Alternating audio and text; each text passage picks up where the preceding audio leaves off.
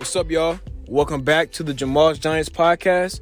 I'm your host, Jamal Frank, and once again, I just want to say thank you all for tuning in, whether this is your third, fourth, fifth time listening, or whether this is your first time listening. Thank you for tuning in. If this is your first time listening, I hope you can learn something from this episode and can gain some knowledge from it, and will continue to tune into the next few episodes and the next episodes, period.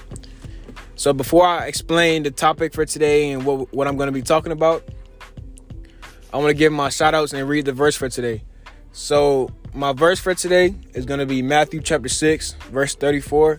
And it's going to read, "Therefore, do not worry about tomorrow, for tomorrow will worry about itself. Each day has enough trouble of its own."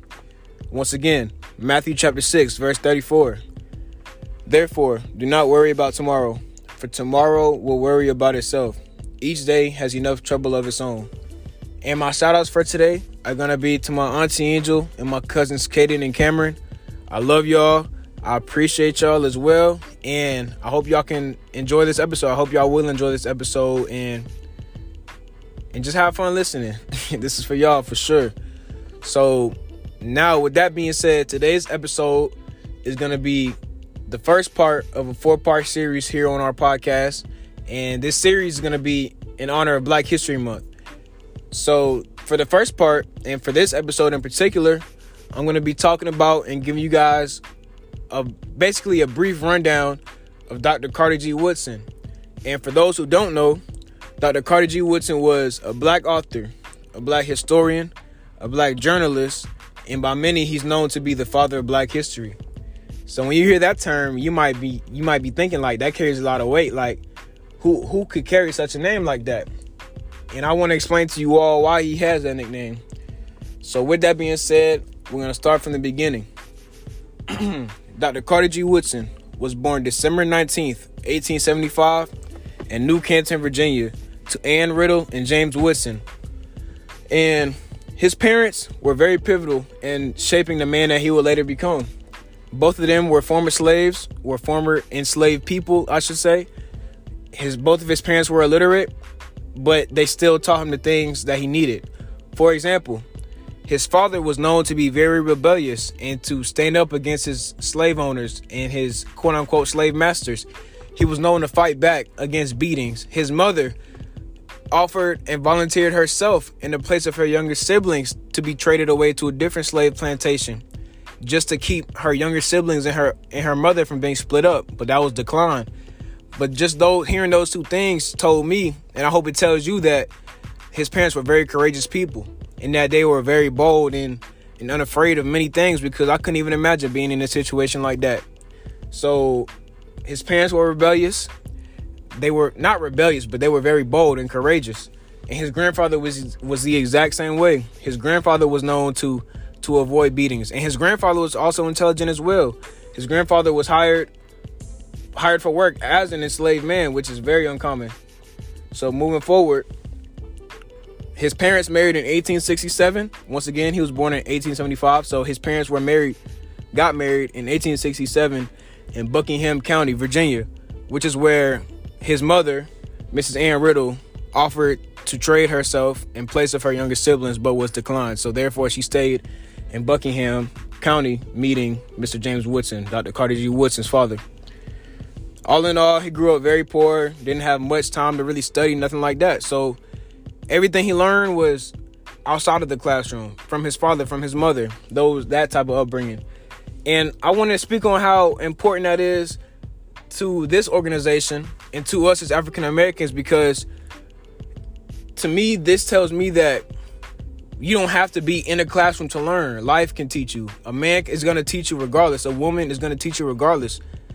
It's going to teach you what they decide to teach you, whether it be good or bad. I hope it's not bad, but that tells me that it's important to us to always watch what we do, not to be role models, but to be real models. You got to keep it real with the youth. That's all they want. And it's on us as young adults and adults, teenagers, and people that are being looked up to and respected and that are in these positions to teach, to be knowledgeable and to think about what we're doing. So that's what that told me. Just always keep in mind what you're doing, because this young brother was taught things from his father who was illiterate. That might not make sense to any of you, but it really does, because a man is a man at the end of the day. So moving past that, he worked on the farm, on the family farm, until he was 17 when he and his brothers went to go work at a coal mine in West Virginia. And I would say that this is the most important part of his story, because when he began working at this coal mine, he met a man by the name of Oliver Jones. And Mr. Oliver Jones was what many would consider an OG in the black community. Mr. Oliver Jones was an illiterate black veteran and a miner who opened his home to the other miners, particularly the other black miners. And what he would do is he would have Dr. Carter G. Well, he wasn't a doctor at the time, but he would have Carter read to the other illiterate miners and the other miners in general. He would have him read newspapers, read books, and whatever else they could find to the miners in exchange for refreshments like water, ice cream, watermelon, things like that. And that might not sound like a huge deal, but when you're doing such laborious work and work that requires such focus and dedication, it's huge to have refreshments like that, as simple as that is, as simple as that may sound. So Carter didn't realize what was going on, but Mr. Oliver Jones, this OG, this huge shout out, this veteran was basically putting him on game and was instilling that fire and that desire and that passion to study black history. Because not only was he having Carter read to these brothers, they were having discussions, open table discussions. They were talking about black history, all that type of good stuff. They were talking about black politics, all that. So it was just like a perfect melting pot of ingredients to inspire Dr. Carter to learn this black history and to begin to plant that seed in his mind to pursue learning black history, basically.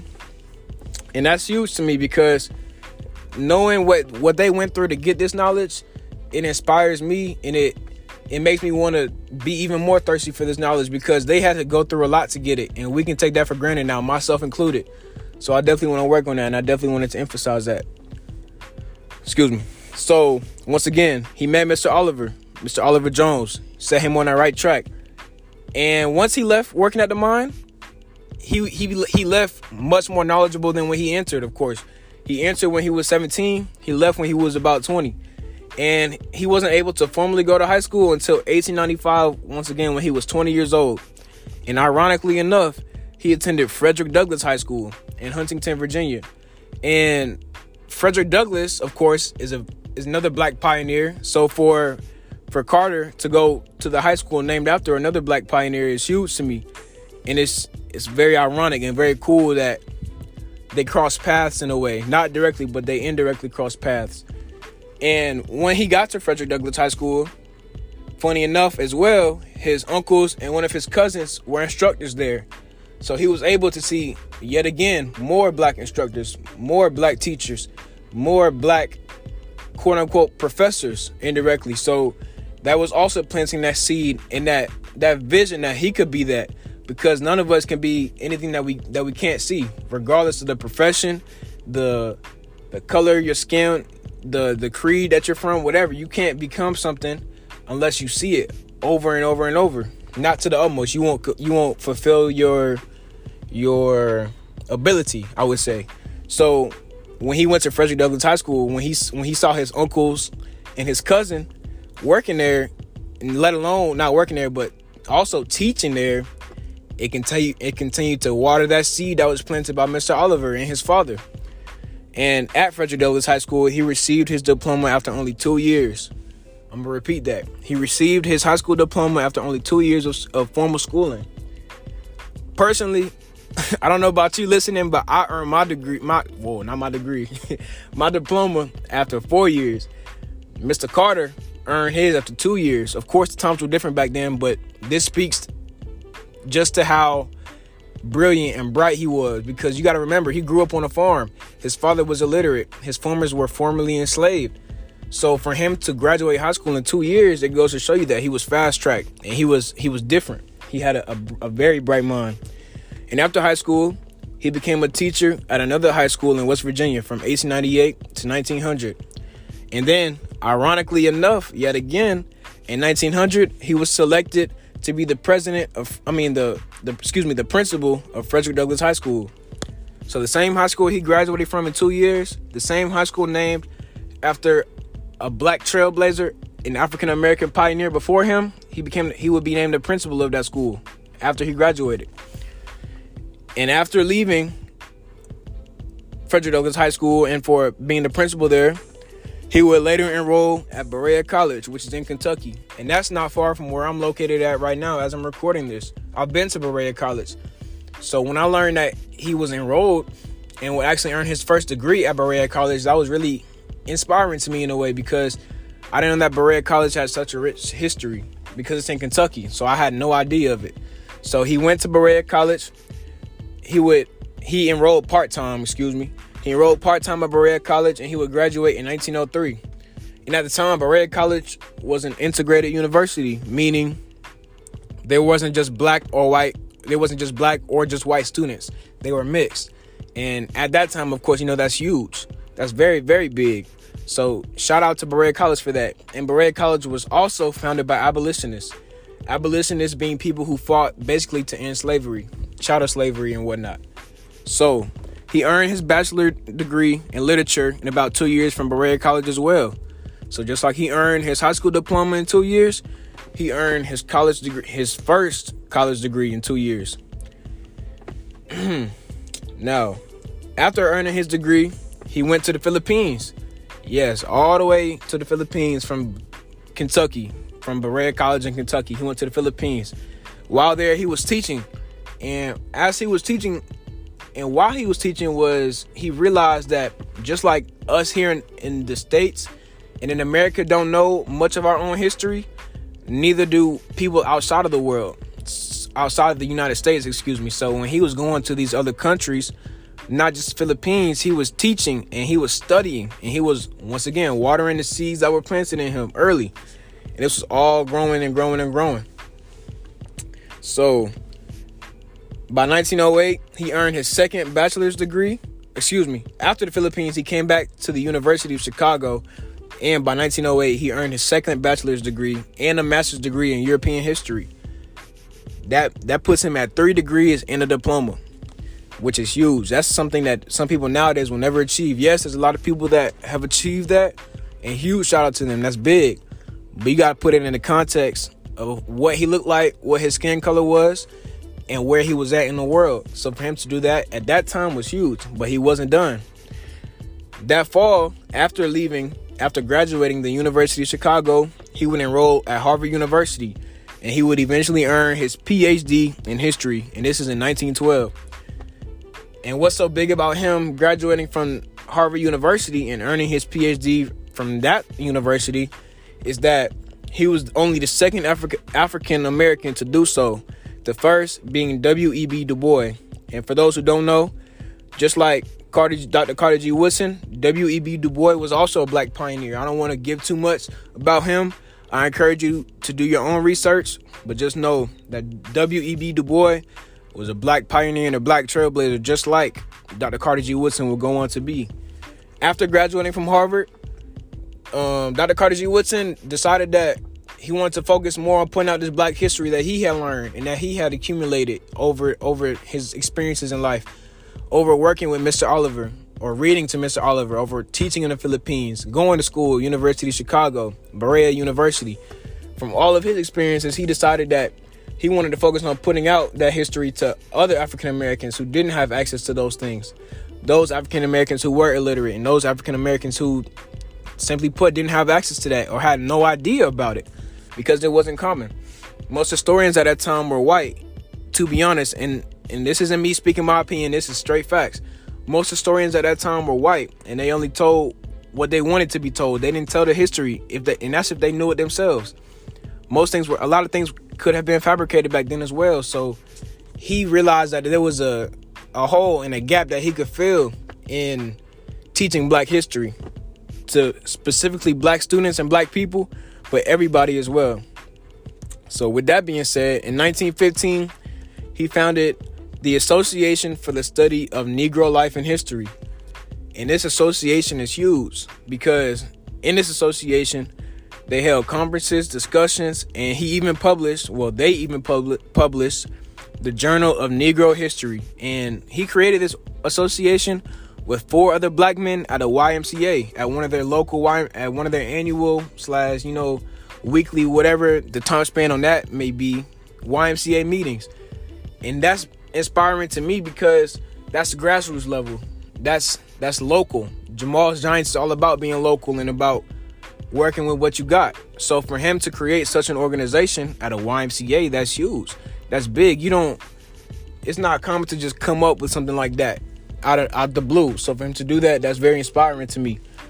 And that same year, he published his first book, The Education of the Negro Prior to 1861. Once again, this is only building on his repertoire and adding to what he's doing and his education and helping those who he can. So now, from 1915, I'll make sure I got my facts right. I don't want to put out anything wrong.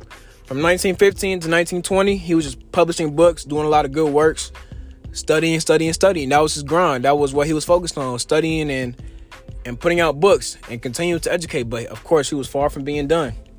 1920, he became the dean of the School of Liberal Arts at Howard University, and he would eventually go on to be the dean at West Virginia State, but will retire from teaching in 1922.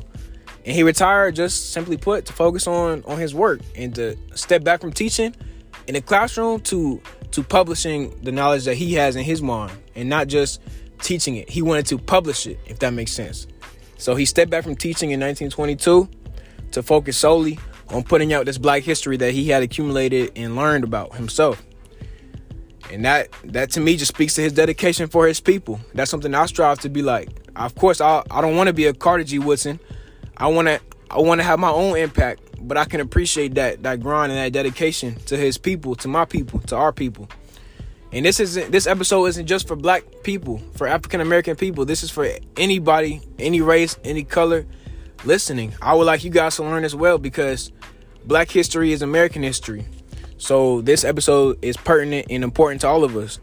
With that being said, in 1926, he came up with the Negro History Week because, of course, he wanted to spread his black history to everybody, not just his black students, not just his students, period. So he created Negro History Week in 1926. And the week was celebrated on February 7th, the week of February 7th, 1926. And he did this intentionally. He did this because this date lined up with the birthdays of Abraham Lincoln and Frederick Douglass. Once again, ties back into Frederick Douglass because him and Frederick Douglass have sort of an indirect relationship, you might say, because he attended Frederick Douglass High School, graduated in 2 years, would go back to be the principal at Frederick Douglass High School not long after graduating in 2 years. And on top of that, Frederick Douglass is, of course, a black pioneer, a black trailblazer. And Dr. Carter G. Woodson will go on to do the same. So they've always had this kind of indirect connection. And Abraham Lincoln was, of course, big, if you want to say, in what we know as the emancipation and the freeing, quote unquote, freeing of the enslaved people, enslaved Africans, enslaved African Americans. You can make that debate as to how much impact he truly had, but just from the surface level, you can say he had a huge part of that. So the week wasn't what we know as Black History Month today. So you might be asking, how did we go from a week to a month? And that's a good question. So before I get into that, I want to tell you that first, what he being Dr. Carter, what Dr. Carter G. Woodson would do was he encouraged local and non-local black teachers, black professors, black educators, black students, and even the integrated schools to recognize Black History Week, or Negro History Week, excuse me. He would encourage them to recognize this and to celebrate it just like he was, to spread the word and to partake in the events. That way it began to spread. And with that being said, because he was doing that and it was spreading around the country, eventually, all the way in February 1970, this was going on for a long time. So all the way in 1970, black students and educators at Kent State decided to recognize it as a whole month rather than a week, which is how we almost got to Black History Month. We're not quite there, but that's the start of it. So to recap, he created Negro History Week in 1926. He encouraged other Black environments and other Black teachers, professors, students to celebrate it. And it wasn't all the way until 1970 that at Kent State University, Black students and educators recognized it as a whole month. And it wasn't until another 6 years after that President Gerald Ford, of course, the current president at that time, will recognize Black History Month as a national holiday. And the rest is history. That's how we got to where we're at today. So it wasn't until 50 years later from him creating Negro History Week that we got to what we know as Black History Month. And that's crazy to me because that's a whole 50 years. Mr. Carter Woodson died April 3rd, 1950 in Washington, D.C. So he technically didn't get to see Black History Month or while he was here on Earth. So for it to take so long is crazy, but we did get something out of it. And I'm sure he would be proud if he was here to see it, of what it's become, possibly. Of course, it's commercialized and whatnot. So that's why I feel like it's important on us to not just commercialize it, but to actually learn and to actually do our own research and to not just treat February as Black History Month and to treat every month, every day as Black History Month. Not that us as African Americans are better than anybody, but in that we don't get the credit that we deserve most of the time, if not all the time. So Negro History Week was first, and then it became Black History Month. And that's kind of that's all I wanted to say. I just wanted to give you guys a brief rundown of his life, a brief explanation of how it went from Negro History Week to Black History Month as we know it. Of course, Black History Month has been a thing since 1976. That's a long time. That's way before my time, if you might say. So this is something bigger than us being my generation, and it's bigger than a lot of people. And it's on us as African Americans in particular to do our own research and to not just treat February as a month dedicated to us, and to treat ourselves with respect each and every month, and to learn about ourselves each and every month. So, once again, I just want to shout out, of course you can't hear it, but Mr. Oliver Jones, because he set Mr. Carter on the right track, and that's huge. And here at Jamal's Giants, we want to play that role of a Mr. Oliver, or all the Black teachers and professors. And shout out to all my Black teachers and professors, my African American teachers and professors that I've ever had.